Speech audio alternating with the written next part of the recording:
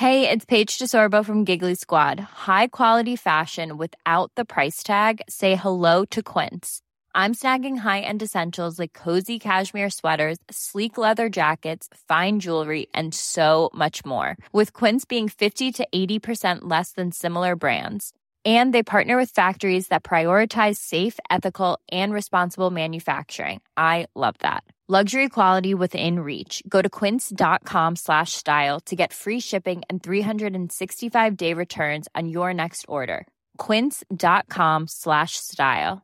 Mom deserves the best, and there's no better place to shop for Mother's Day than Whole Foods Market. They're your destination for unbeatable savings, from premium gifts to show-stopping flowers and irresistible desserts. Start by saving 33% with Prime on all body care and candles. Then get a 15-stem bunch of tulips for just $9.99 each with Prime. Round out Mom's menu with festive rosé, irresistible berry chantilly cake, and more special treats. Come celebrate Mother's Day at Whole Foods Market. You're listening to the Hawksby and Jacobs Daily Podcast. This is Paul Hawksby. And Andy Jacobs. And this is the H&J Daily with some of the best bits of this afternoon's show. Danny Kelly was with us, it being a Monday, and we reflected on the Premier League weekend, covered all the ground for you. Andy hoovered up Friday night because he was there at Brentford. We talked about that at the top of the show, amongst other things. We also brought you some clips of the week, Pewter. And we were joined in the studio by the front man of Dexy's Midnight Runners, Kevin Rowland. Talked a bit of Wolves. Yeah, he was on good remix of their hit album too, right? He was on great form, wasn't he? He was. And very well turned out, Sartorially, Andy, didn't you think? I thought so. I loved his shirt, actually. It was great. He always does look $1 million. Anyway, here it all is. Good afternoon, everyone. Good afternoon, Andy. Good afternoon, Paul. Good afternoon, everybody. And the producer, John, has decided that Brentford-Brighton was too long ago for it to come feature in our chat with Danny. So I have to do it. Yeah, well, you know, it was a good game. 3 days. 3 days is a long time in football. Yeah. Do you want to do it with Danny, or do you want to do it now? No, I'll do it now. You get it out of the way now. It was a good game. The sober twin turned up, not the one that's always hammered. Yeah, in case you've not been following this story, 2 twins share a seat near Andy. One's always drunk, one doesn't drink. I don't know what happened there. I know.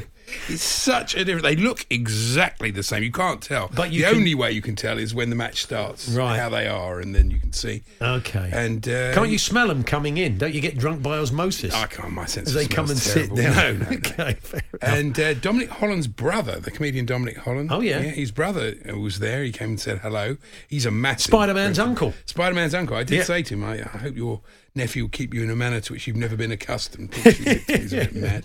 And Saeed Ben Rama was sitting in Matthew Benham's box. He was saying a lot of thing, which is actually directly above us. And I said, we've actually got a better view where we sit than the director's box. So there you go. Really? Yeah. So that's the game. I wasn't aware of the bad blood between Matthew Benham and Tony Bloom. No, I heard about this on the way. I was listening to TalkSport on the way to the match. They sort of fell out, didn't they, years ago? That's why he was standing with the Brighton fans behind the goal. Didn't want to be in the old... He worked for him. Benham worked for him, I believe. Yeah, so what about that? Yes. Anyway, so you enjoyed the game? I enjoyed the game. Wednesday, isn't it Brentford versus Chelsea? Yes, I have to be very zen when that happens. I have to... Everybody around the seat... They all know, And ideally, you want sober twin for that game, not drunk twin turning on you if you go 3-0 up.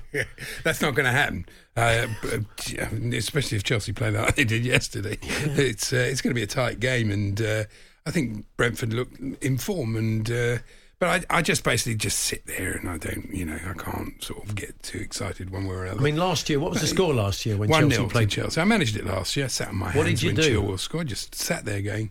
It's not easy in the moment. That's unlucky. When I found myself in the sort of directors, it's difficult. When I found myself in the director's seats the other day at the Brighton Spurs game, when Son scored that goal, I thought it was a goal, the one he curled it. Yeah, I was up. You can't help yourself, can you? Well, it's very hard in the moment. Not. I can. I kind of went.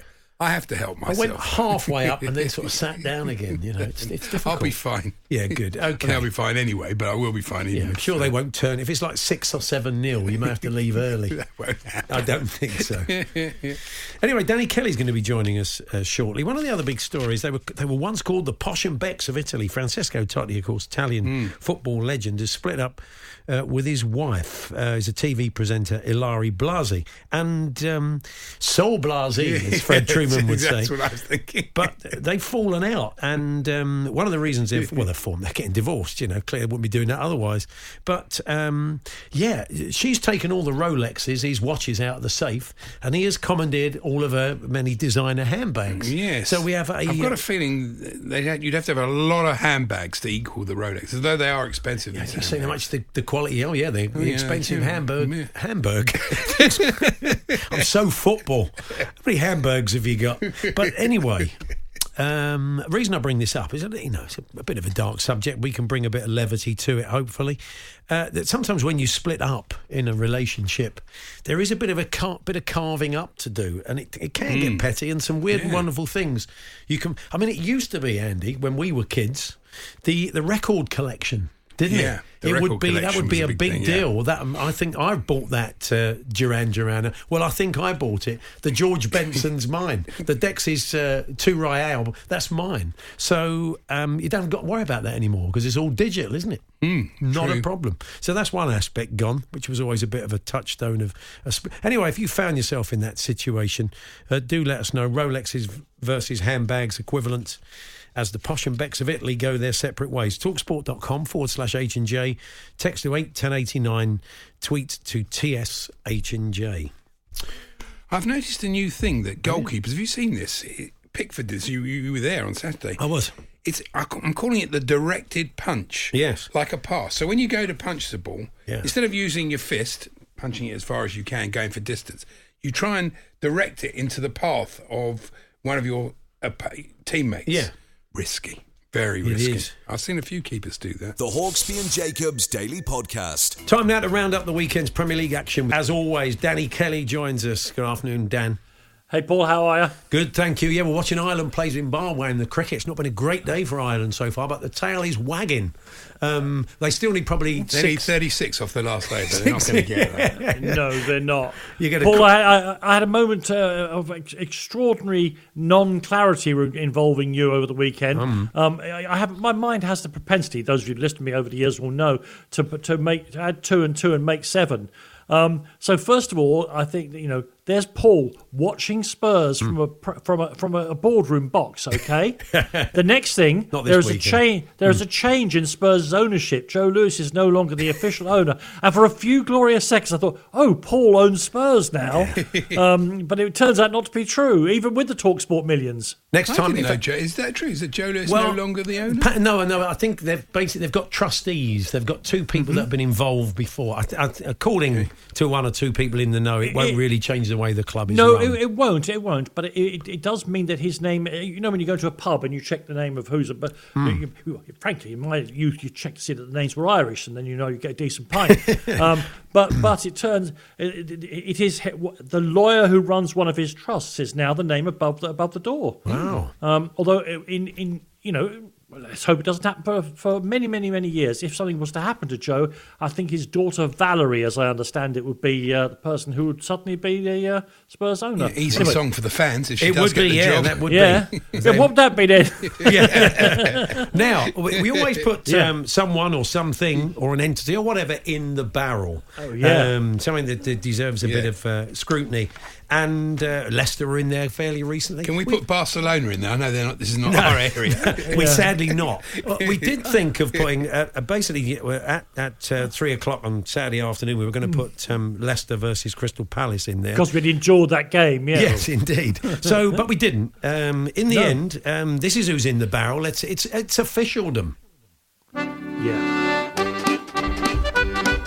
Not necessarily the referees, because they find themselves at the sharp end having to deal with some fairly crackpot laws and lots of inconsistency and lots of other things besides. But that's where we'll start, and we will chat to Mark Halsey about this from a technical point of view later on. But Danny, a tricky weekend, another tricky weekend for officialdom. Look, it should have been a week when we were reflecting on that Leicester game notwithstanding. Some amazingly intense games of football that make you see why globally the Premier League is so popular. But, of course, the whole thing dominated again by...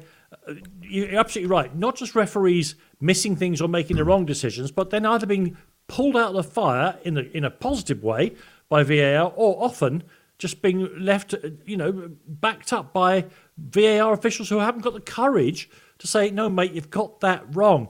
Look, when I was screaming for VAR to come in years ago, and lots of people were screaming for it, but nobody was screaming louder than me. I was doing a very loud scream, banging on the desk there at Talk Sport. It's because I had, with the introduction of multiple camera angles, I'd come to the conclusion that most of the football matches I'd seen as a youngster and over the past 4 decades had been decided by refereeing decisions. I didn't know it because there wasn't replays. But we're now full circle again, and I'm seeing games being decided by VAR and not VAR decisions that make you think, we're almost... And we had a chance, didn't we? We had a chance at Elland Road to go back to just refereeing without the VAR, but they decided not to take it. Yeah. No, the interesting thing about Anthony Taylor yesterday, and Neil Warnock was saying he had a great game, and he has been refereeing well, and it certainly was a wonderful game to watch. But the one problem with refereeing a game like that is if the VAR isn't on the same wavelength. Because as soon as a goal scored and there was a foul involved in the build-up, which he would have let go, the VAR, because he's not on the same page as Anthony Taylor, thinks it was a foul. You're either going to referee a match like that, and so is the VAR, or you're not. Otherwise, what's the point of Taylor refereeing the match like that? Because as soon as there's a goal, it's going to be disallowed. Yeah, it's a point Bernardo Silva made and a few other people have as well, really. Well, I mean, the VAR could have saved the referee a lot of discussion there by giving the foul on the goalkeeper. Then you wouldn't have had the discussion about how far back you have to go, because there was 2 fouls, wasn't there? Well, we understand. That's debatable as well. Well, I mean, according to VAR, according to Stockley Park, both of those were reasons why the goal was ruled out: the shirt pull on Fabinho and the fact it was in Alisson's hands. So either one of those would have counted to rule the goal out. But it's also when you randomly give one. There were moments in that match where he let everything go, and then suddenly he gives a foul, and everybody's really up in arms because suddenly he's randomly given a foul. Yeah. In the end, a foul is a foul. You've got to give them. It's all very well. Going into a game with preconceived ideas, I think, is a mistake. I mean, it wasn't. And of course, it was the non-giving of a foul for one of his players that drove Jurgen Klopp over the edge. I mean, it's not a good look. I love Jurgen Klopp. I think he's a great man. But there was a photograph in one of the papers this morning. And on the internet, where because of his size and because of his teeth, he looked like he was going to eat the 4th official. It is not. But even he says he knows it doesn't look right. He did admit that. We'll be taking the knee against cannibalism soon on the edges of the pitch. You can't have that. It was a great game. The atmosphere was amazing, wasn't it? Yeah, I mean, let's talk about it, because in the course of chatting about the games, we will touch on a lot of the aspects we've been discussing. But let's look at the positives of this game. Fantastic game of football, high quality, incredible. It changed on that goal because the minute that goal was disallowed, the atmosphere went up about 98%. Yeah, and it was incredible. And then from that point, the momentum changed. I thought Haaland had a really poor game, but like the way he did against Liverpool. A lot of that was to do he's useless. He's not, but he didn't play well yesterday. It was a lot of that to do with the way that the Liverpool back four worked and the way specifically Gomez played him. You were saying you thought against Martinelli he was good when he came on. Yeah, I think Gomez is in form. He must be. With James out, he must have a chance. Has he got a chance? Has he got enough games down to squeeze his way into the squad, you reckon? It depends on what the news is about James. We don't know for sure that he's out of the World Cup, do we, Andy? Well, we don't, but it looks like it. Yeah. Whereas of course, Trent came on yesterday, so he will go. So will Trippier, who Trippier could be starting the second World Cup in succession. I'm not sure. There's so many right backs to choose. I'm not certain what's going to be happening. Gomez is, you can cover at centre back as well. Well, and that's a reason why you would take him, yes. And with 26 players, and I presume we're going to discuss Ivan Toney a little later. With 20, even though he didn't play at the weekend because he played on Friday, with 26 players, he does have a little bit more room for manoeuvre. Why not Gomez? But you're right. If Haaland had his heading boots on, if that's not a contradiction in terms, they probably would have won the game. Talking of that, though, Jota, he it always happens. He should have headed it down, and Gary Neville said he's got to head it down because I go, Winnie, Oh, yeah. Which we ought to explain to Danny. That will take a very long time, and I think the music's playing, but maybe if we've got a spare 5 minutes, it's Kevin Keegan and Winnie the Pooh. It's a long story, Danny. He's giving Winnie the Pooh heading lessons. He was giving Winnie the Pooh's got a big honey pot in his head. He was on Disney Club, yeah, and he's saying, head it down, Winnie, head it down. So we're not going to explain this because of the music, except for the actual explanation. Oh, yeah, well, that was very truncated. And he can get half an hour on the after-dinner circuit out of that story. We're moving to Leeds now. We are moving to Leeds, where a lot of frustration at Leeds, who had a fair bit of the game. Arsenal weren't at their best, but that is a mark of a team not playing. Arteta is classic, isn't he? So we found a way to win. You think, by Bamford missing a penalty, that's how you found a way to win. Don't mention it, though, because it never happened. I mean, this was the one where, of course, the gods of football, who we adore, arranged it that there's an opportunity for VAR to not be used, but decide, no, we'd rather delay the public by half an hour and have VAR. And then it goes on to, again and again and again to prove the referee wrong half the time. I mean, VAR, the sending off, the rescinding of the sending off. Saliba's handball was given, others weren't. It was a mad game from that point of view. And you're right, Leeds. This is about patterns, isn't it? Leeds are now a team who are dominating chunks of football matches and not winning them. Arsenal are finding ways to get through and win them. I mean, and Paul, I don't. Now that I know you're not the owner of Spurs, I feel safe. I can say this. 9 wins from 10 at the start of the season. Arsenal will now have to break records to not be champions of England. They would be the first team to have the start that's good and not win it. They won't win it. I don't think so. I don't. It was a great finish by Saka, though. That was incredible. And Bamford was unlucky as well with the disallowed goal. I mean, the shoulder charge on Gabriel for the first one. The second one was definitely a foul. Yeah. I think VAR got that right. Wasn't exactly Nat Loftus, was it? It wasn't that hard a challenge. No, the St John's ambulance wasn't called for the defender, was it? Let's be honest. Yeah. But another game that was played.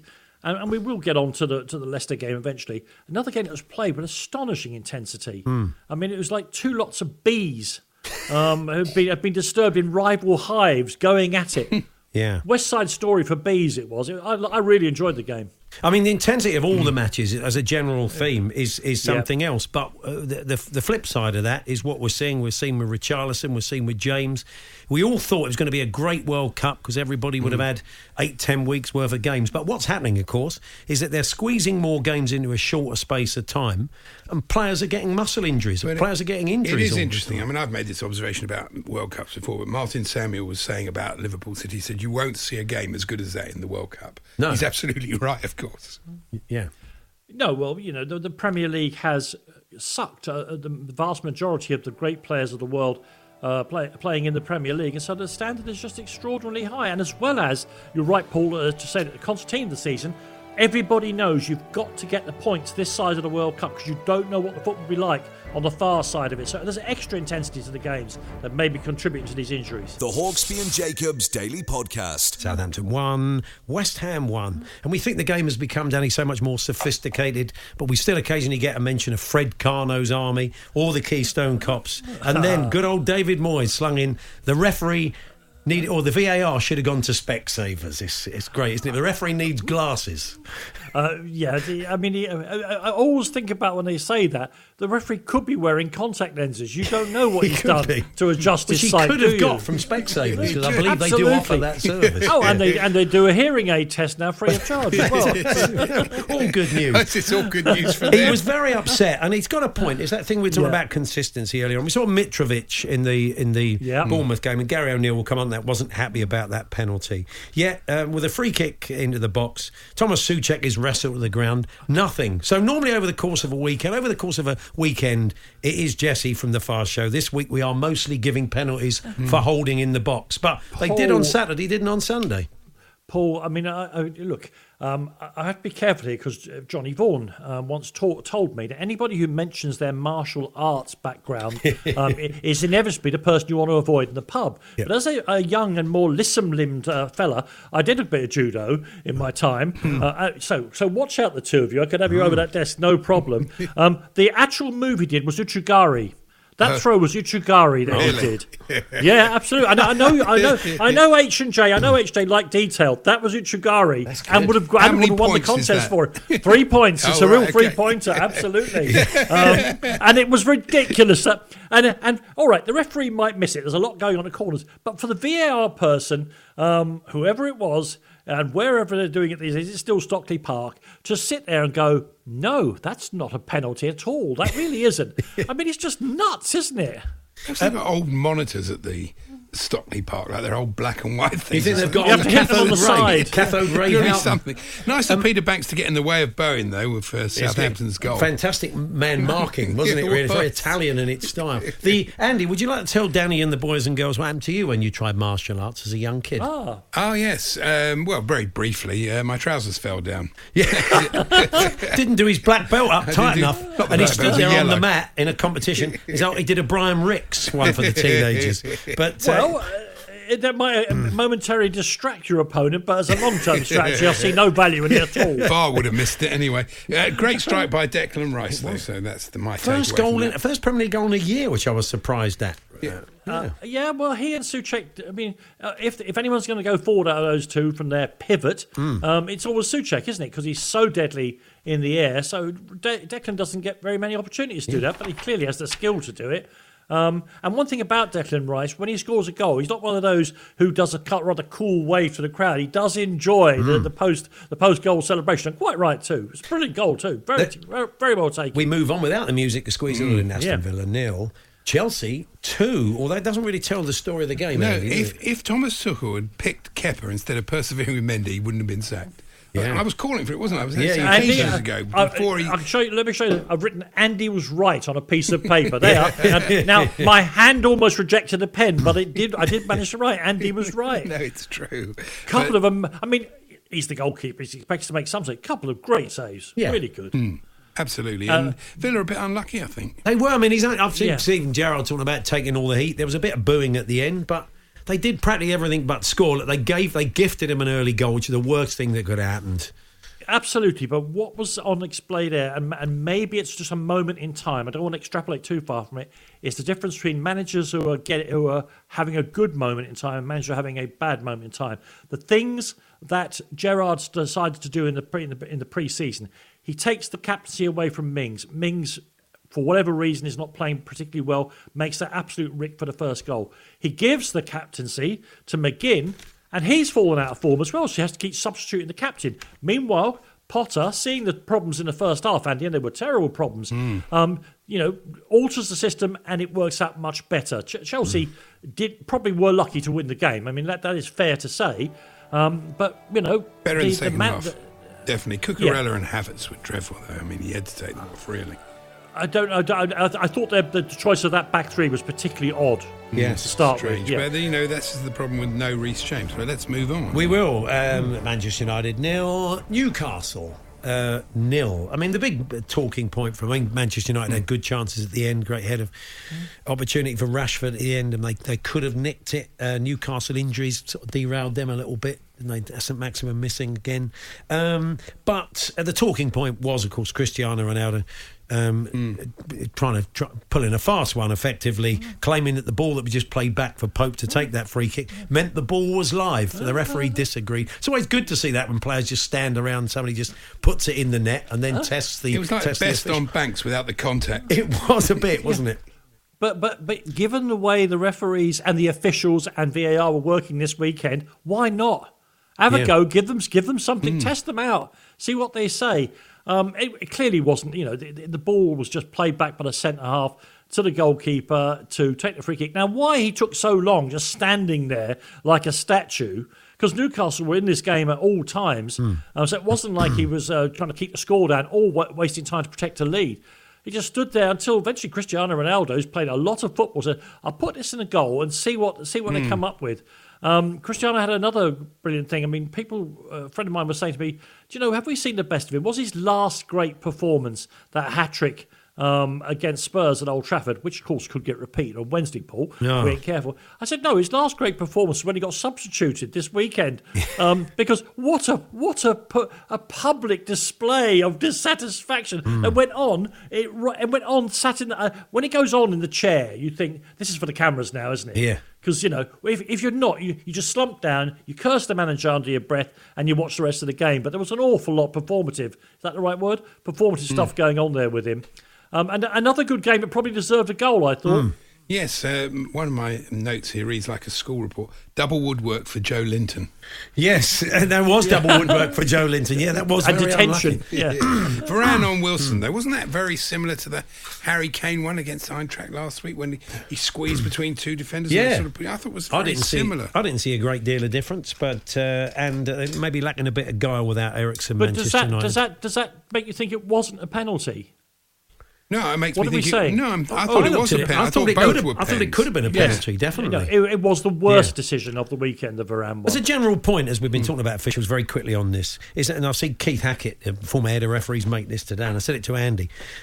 When they go to monitors, the first thing, it should be protocol, they shouldn't have to ask for it. The first 2 times they see any incident they're being asked to look at, they've got to watch it in real time. So before they watch it in slow-mo, they've got to watch it at least once in real time. And because everything's a foul in slow motion, isn't it? Of course, so they often go over to a freeze frame at the moment of when it looks really bad and it's worse. Right. Yes, exactly. A freeze frame or a slow-mo. The VAR wants to make, doesn't want to be overruled himself, so he gives himself the best chance. They're like 2 people fighting to make their point. That's not what it should be. They're supposed to be a team. So it's not you trying to get one over on someone so they overrule it and you look good. It should be about getting the right decision. So let's say. And also, you've got, very quickly, you've got that situation now where you've got senior referees in the truck. Yeah. And people trying to make their living, making their way in the Premier League, going over to. There's also a power imbalance as well. Yeah. I don't think we should know who is the official in the truck. And also, I saw Danny Mills today calling for players to sit beside them.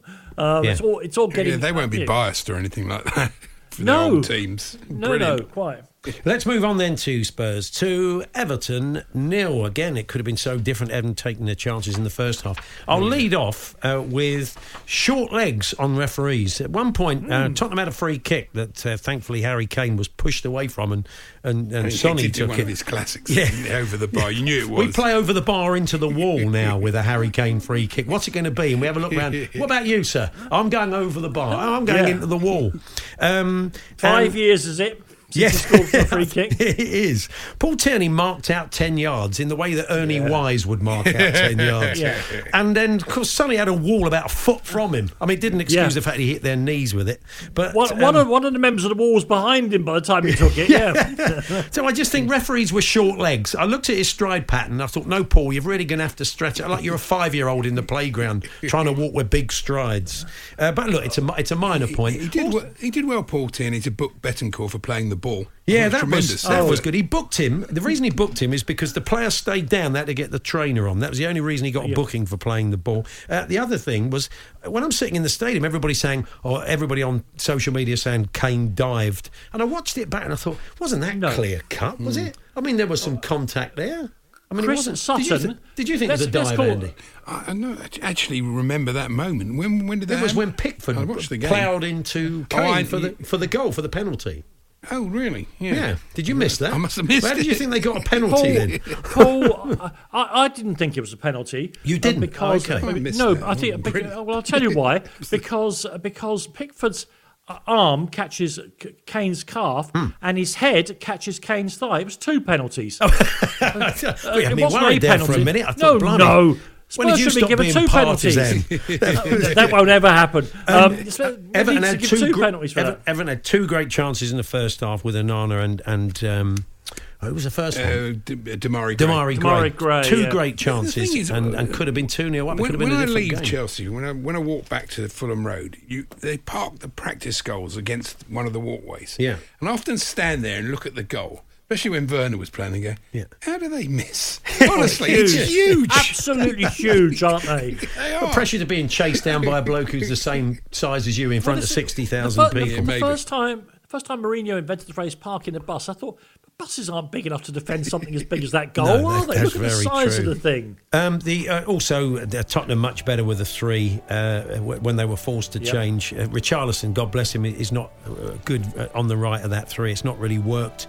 But I don't doubt for a minute, as soon as Kulusevski's fit, they'll be going back to 3-4-3 He's again. a big miss, though. He is, absolutely. The Hawksbee and Jacobs Daily Podcast. Fulham 2, Bournemouth 2. Again, another fine performance, really, to go at Fulham and get a result for Gary O'Neill. Yeah, they have to give him the job, but still wait to the end of the season. That's my view. That's it. Whether Gary's prepared to do that. He has stepped down, Gary, apparently, from running an under-9 team. Under-9s team in Kent that he was running, but he couldn't juggle the 2 jobs down here. Fair enough. So he has kind of thrown his lot in with Bournemouth, old Gary there. But you can't argue. I mean, the Solanke goal's a lovely finish, a good start by them, and he's doing very well.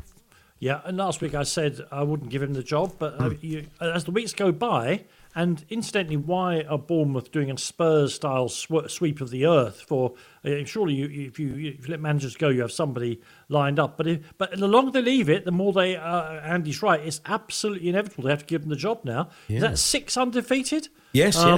Yeah, that's pretty good. And the Bournemouth players, I saw Dominic Solanke being interviewed afterwards. Eyes lit up at the prospect of Gary being the full-time manager. So I think if the boards, if they do think it's a problem giving him the job, it's partly a problem of their own making for not moving quickly enough to replace him. And now they've got themselves into a jam, if that's what it is.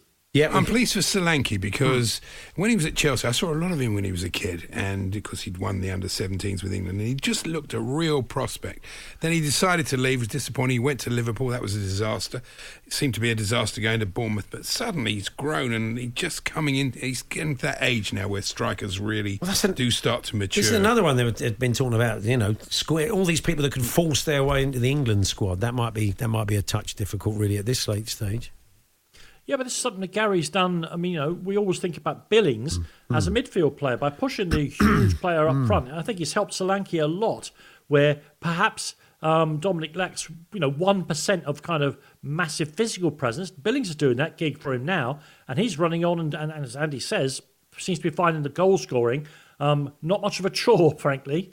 Really good. Yes, indeed. And Mitrovic, there were 2 penalty incidents, weren't there, in that game? Mitrovic really bought his, but the one on Fredericks by, oh God, I can't even read my own writing now, but I remember it. That was no pen, apparently. And they, again, you do wonder, but I suppose that they are subjective. Yeah, Mitrovic, just to keep the detail up, was a minor throw known as Obi Otoshi.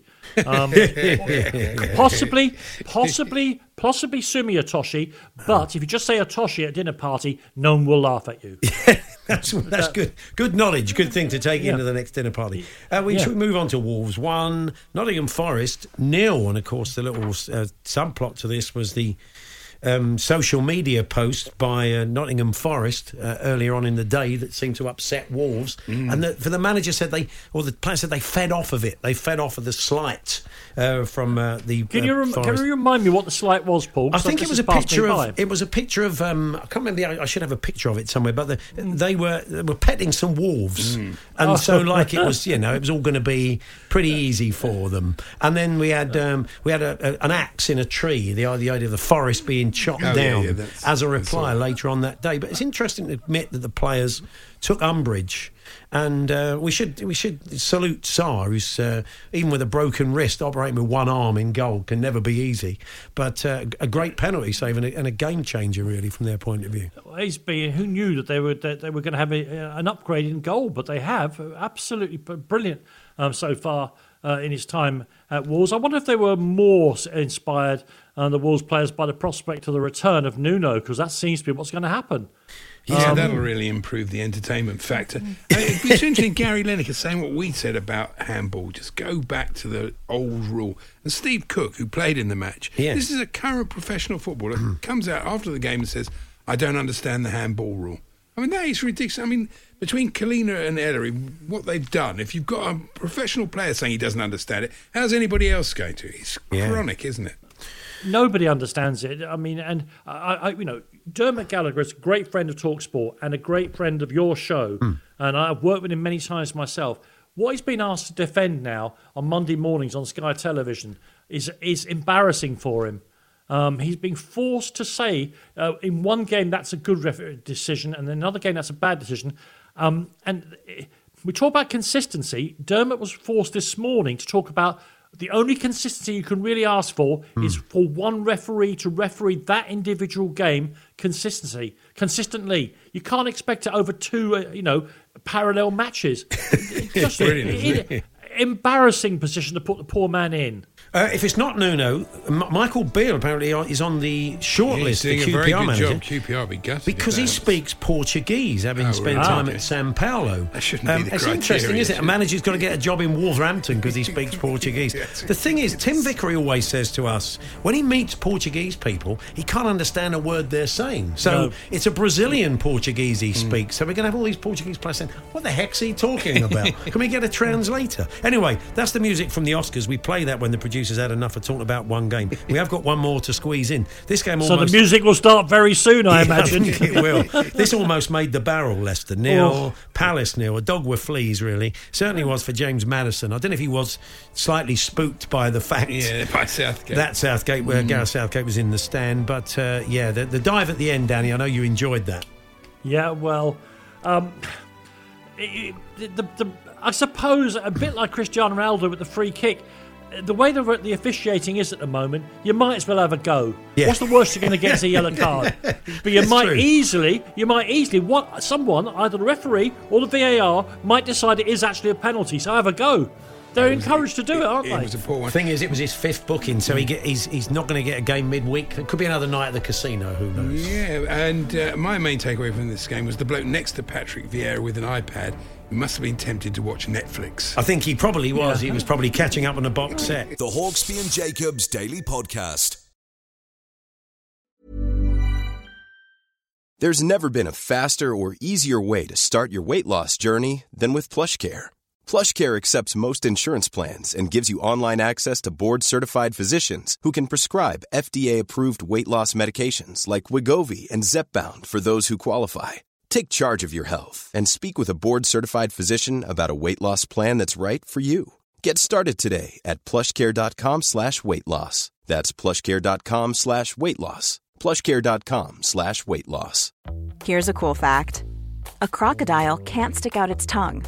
Another cool fact, you can get short-term health insurance for a month or just under a year in some states. United Healthcare short-term insurance plans are designed for people who are between jobs, coming off their parents' plan, or turning a side hustle into a full-time gig. Underwritten by Golden Rule Insurance Company, they offer flexible, budget-friendly coverage with access to a nationwide network of doctors and hospitals. Get more cool facts about United Healthcare short-term plans at uh1.com. Hey there, it's Michelle Norris. I'm host of a podcast called Your Mama's Kitchen. When I travel, I'm usually looking for a way to find a taste of home when I'm not at home. And one of the things I love to do when I am at home is entertain. And Airbnb allows me to do that. When I was in California recently, I rented a house that had a great kitchen. And when we were sitting around the table, we were all thinking, we're in someone else's house. Someone could be in all of our homes as well. If you have a home, but you're not always at home, you have an Airbnb. Your home might be worth more than you think. Find out how much at airbnb.com/host.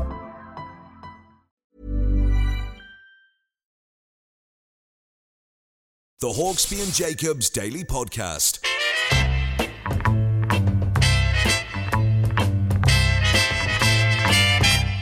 The Talk Sport Clips of the Week. Yeah, we're going to squeeze in some clips of the week. Pewter dusted down those old mini discs once again. We've not heard these since 2010, May, June 2010, around sort of building up to the World Cup, around the start of the World Cup. Andy, you're going to kick us off. Yeah, we kick off with Bobby Gould at the 2010 World Cup, getting ready to commentate on a Nigeria side which featured Everton striker Yakubu. Yakubu, well, his season's been stop, go last season for Everton with the amount of injuries. He's got to start putting himself about, and the reputation that he's got as being a goal scorer, hopefully he can set himself alight this afternoon. Blimey, I hope not. I certainly hope not. I think if he had, we would have remembered that story from that World Cup. Sticking with the World Cup, here's a call having his say on who England should pick. Graham, who do you have in goal, number one? Who would be in goal for you? It'd have to be David James. I met him out in Paris, actually. He's a top bloke. Oh, Yeah, that's a that'll be good the enough reason, yeah. Lovely bloke, bought me a pint, so he's definitely got a start, yeah. This is Mike Parry, also in South Africa. It is a poetic country, this. You've got to remember, Rudyard Kipling was born let me just work this out, not 2,500 miles from here, actually. Okay, just down the road then. Turn left at the lights. Not Rudyard Hullet. Rudyard. Away from the football, here's the caller to Mike Graham. Well, the problem is, Mike, that they're 5 years behind all the other kids. And we're bringing up generation after generation of sublit youths. If you're going to get a word wrong, probably that's not the best one. Not is it? really, no. Back to South Africa, and Mike Parry and Alvin Martin having a bit of a disagreement. Very unusual to have two Welshmen disagreeing with each other. Well, I wouldn't know about that, Alvin. If you start going on about that again, mate, I'm going to, you're going to get the old... mate, don't get all touchy over it. It was only a joke. It was only a joke, mate. You're going to get the frozen shoulder treatment, mate. What is that? Was he a physio then? He's going to manipulate it. Over to the lines now, and a caller to Keith Arthur on Fisherman's Blues. I can report I had last Friday, not yesterday, but the Friday before, I had 4 cracking brownies out. Why aren't the sewage companies being fined for that, really? Poor fella. One more from Mr. Parry with a competition. We've got our 5 contestants ready to take on the 5 film scores, OK? What you have to do is you have to get everyone right. So if you're the first contestant, you've got to get all 5 right to get to the end and be today's winner. That's the toughest job in the world, being the first contestant in this competition, OK? Not sure about that. I think it is really. Bear a great deal of scrutiny, does it? Back to the World Cup again, and your match commentator Graham Beecroft with news of a surprise goal. Ball doesn't go out of play over on the far side. It's well kept in by South Korea. And they might have something on here on the break. They've got players forward, right and left. Great ball in. Chance here for South Korea. And they've missed. Well, what a chance that was, which went begging. What an opportunity for the number 14. Was it Keown, who missed the target? Big Martin Keown playing for South Korea. Bit of a ringer. That's poor, isn't it? It is. What's next, Andy? Now, of course, one of the biggest talking points of that World Cup was the Vuvuzela. You could hear it in the background of that clip from Beaky. Here's Alan discussing the noise they made. Jim in Dundee, a Man United fan. Al, I'm now not watching most matches. These Vuvuzelas. The Vuvuzelas. And then his guest, Dr. Hilary Jones, had a go at it as well. It's a pretty monotonous drone, isn't it? It's quite a loud one. If you happen to be standing in front of somebody with a Vuvuzuela. They're in Venezuela all of a sudden, aren't they? And finally, Andy. And finally, staying with Alan and Ronnie Arani. Here they are talking to a top guest. If only they'd just say who. Let's say a very good morning. Delighted to welcome Australian coach Pim Verbeek. Pim, good morning. Morning, Pim. Good morning. Hiya, Pim. How are you, Pim? Injury problems, everything okay there, Pim? Of course, your goalkeeper's been excellent as well, Mark Schwarzer. What a good season he's had with Fulham, Pim. Pim, what about, tell us now, Harry Kewell, we loved Harry when he was 100% fully fit. Yeah, Pim, you're right there, the Socceroos, the spirit has always been fantastic. Pim, what about, now just finally, Group D, Ghana, Serbia and Germany. It's a tricky group, Pim. And Pim, just finally, congratulations. I think Australia now, I think they're ranked number 14 in the world, and that's the highest ever, Pim. So well done, well done to yourself. Well done. Brilliant, Pim. Enjoy the World Cup. Have a successful one, Pim. Thank you. Cheers, Pim. Thank you, and enjoy it. You enjoy it also, eh? Thank you, we will. Lovely. Pim Verbeek there, the Australian coach. Just give you a little bit of idea of who Pim is, because a lot of you might not know. Well, we do now. You do like a Pims, don't you? It was Pim's time, that's what I was going to say. There we are. A few more clips of the week, Pewter, from 2010. We'll dust a few more off next week. The Hawksby and Jacobs Daily Podcast.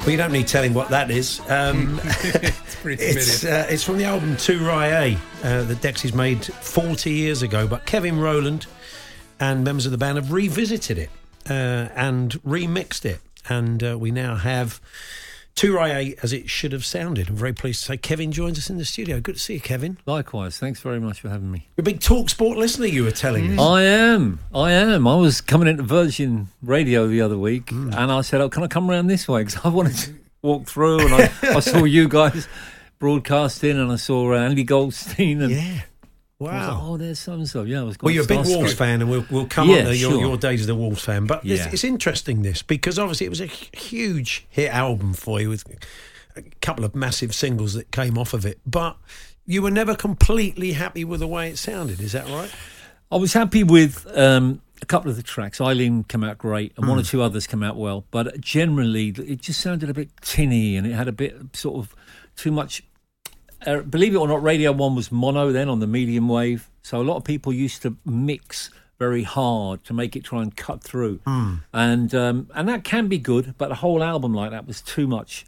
And a lot of the subtleties and the dynamics weren't coming through. So I was always a bit slightly uncomfortable about it, a bit embarrassed about it. So the opportunity came to remix it, so I grabbed it, Yeah. What was it like going back in there and sort of revisiting all the tracks after all those years?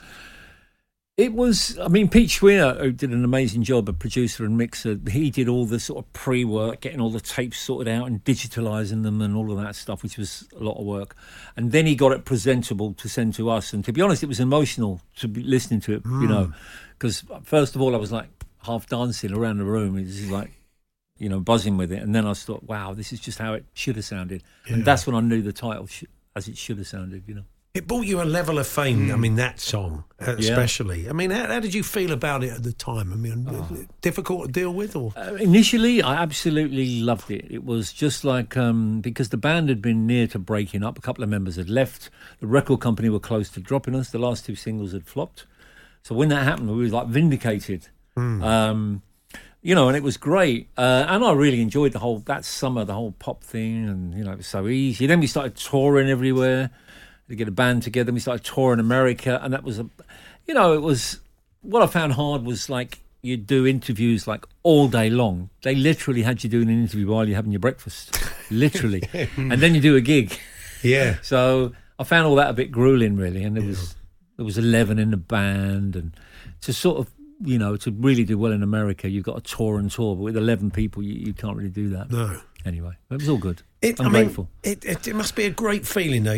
People, songwriters, they can spend a whole career, but to make it, to produce a song, that particular song, if you like, that always wants to get people up to dance, that's still, 40 years on, people still love, must be a great feeling. It's a great feeling, and I'm grateful for it. At the same time, I feel there's one or two others that we probably could have done better, given different circumstances. But overall, I'm very grateful for it, and I'm not really conscious of it. It's hard for me to sort of see it, because if I go anywhere and it's played, the people that they're looking at me to see how I react. I don't know what they want you to do. I don't know what they want me to do, but they stare at me. I even went to a funeral once, and someone put it on, and they're looking at me. Yeah. But you join in.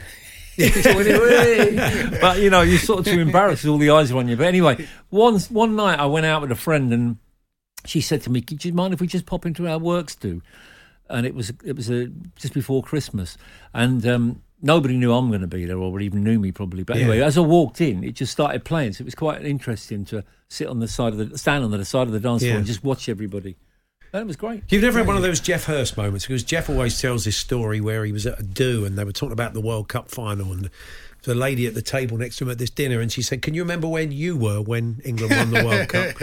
I just wondered if it's great, isn't it? I just wondered if you've. I was there actually. Oh, what? 66? I bumped in. Wow, 66. Wow, yeah, entrance F. Yes. Entrance F. Yeah, it was possible. If there's like a crisscross gate, remember them crisscross gates? Yeah. If enough of you pulled it, and we did, and you're like us 12. You could just, if you could get your head in, we're all skinny. The rest of you's in. Yeah. Wow. Because you were local at Wembley. You moved down about to 2 London. miles away. Yeah. That's fantastic. Nobody knew that. It's a good bit of triv. But I just wondered if you've ever been anywhere and you've had to say, well, it's come on in a pub or something, you go, this is me, or someone says, that's him. I mean, I just wonder. It would be very strange. I felt like it. I was at a do in America once, and this do, and nothing to do with music, completely different. And there was this tribute band. Yeah. And they went, I'm just about it. This is my favourite song from the 80s. And I thought, I had a feeling he was going to play Eileen, and he did. I felt like going up to it, that's me. But I resisted. We also got to sing it on Top of the Pops. Can we apologise to Kevin for this? On Top of the Pops? Now, many years ago. I'm sure if you look up, you'll see probably a small Come on England. No? That's it. A small check dropped through the door for Come on England. We're going to remind the listeners it got to number 2. We ended up on top of the pops with Mickey Quinn and everybody else. I think, can we bring you a bit of that? We got something. Here we go. Yeah.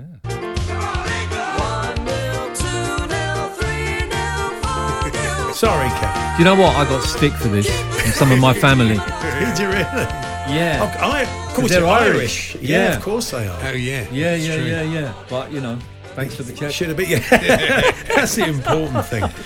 Now, a couple of things before we come on to Wolves. The other thing you just got to nail, we are a sports station, and you're probably sick of talking about it, but let's nail it for those that don't know. When you did Jackie Wilson Said on Top of the Pops, big backdrop of darts legend Jockey Wilson, and there's all these stories suggesting that it was some floor manager at the BBC. I think I do know the actual truth, but tell us, Kevin. Yeah, I mean, I was just like... I was starting to get a little bit bored of the endless promotion trail, and I was looking for ways to amuse myself. We always we had pet names for our songs, and obviously that one was Jockey Wilson, and something's in rehearsal, I go, Jockey Wilson, and, I just thought I'd have a laugh, and I asked the guy, I said, any chance you could put a picture up of Jockey Wilson at the back of the stage? And he said, people are going to think it's a mistake. I said, only them with no sense of humour. He went, all right then. And he did it. I just thought it was hilarious. Yeah. But it came out afterwards. People were saying, Kevin Rowland claims it was intentional. So there was 11 in the band, as if not one of us walking on the stage wouldn't notice a 24 picture of a dance player. Just take that down. Can we reshoot that? Oh, well, I'm glad you've nailed that. Yeah. But as you were saying, you moved down to sort of northwest London, but you're Wolverhampton Wolves fan, aren't you? I am a Wolves fan, and I was there. Luckily, my brother Pete, God rest him, he took me to a couple of the parades, like 59 and 60 when I was 6 or 7. But even then, we moved to London when I was just 11, and I wasn't completely locked into being a Wolves fan. I thought maybe I'll support a London club. I was quite open to it, but I arrived there with a broad Wolverhampton accent. I was talking like that, mate, and I got hell.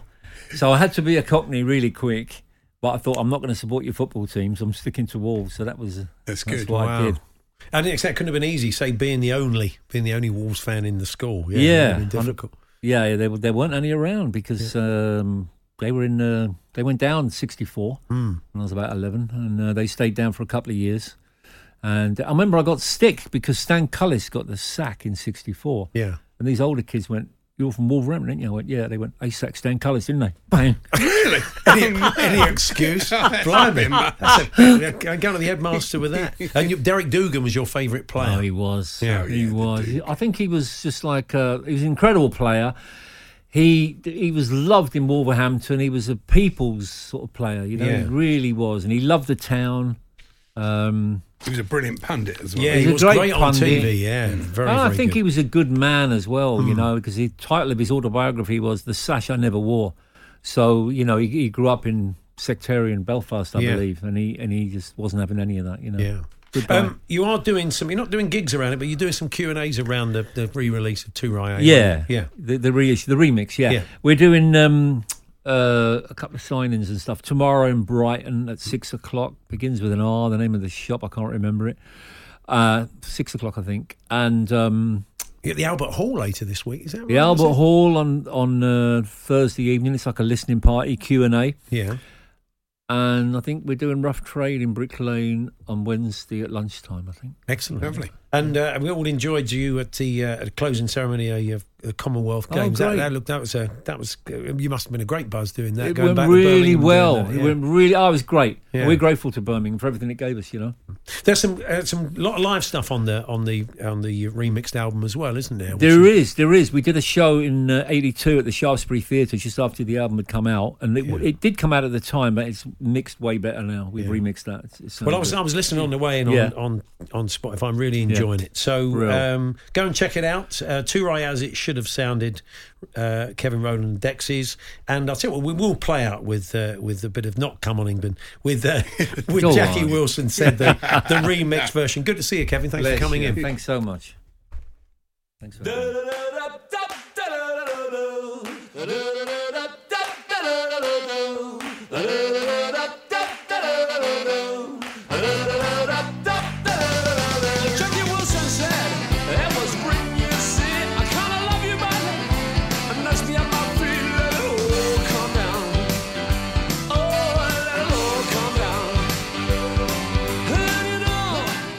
Hawksby and Jacobs Daily Podcast. There we are. That was this afternoon's show. I'll be doing it all again tomorrow with Charlie. Andy, you're back on Wednesday. That's correct. Plenty of live football to build up to tomorrow, of course. Lots of fine guests joining us. Do hope you can join us from 1. If not, podcast available around 4 o'clock. You've been listening to the Hawksby and Jacobs Daily Podcast. Hear the guys every weekday between 1 and 4 p.m. on TalkSport.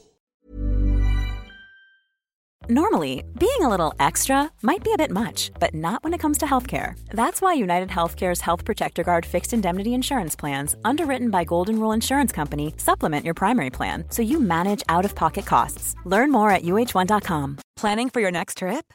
Elevate your travel style with Quince. Quince has all the jet-setting essentials you'll want for your next getaway, like European linen, premium luggage options, buttery soft Italian leather bags, and so much more. And is all priced at 50 to 80% less than similar brands. Plus, Quince only works with factories that use safe and ethical manufacturing practices. Pack your bags with high-quality essentials you'll be wearing for vacations to come with Quince. Go to quince.com/pack for free shipping and 365-day returns.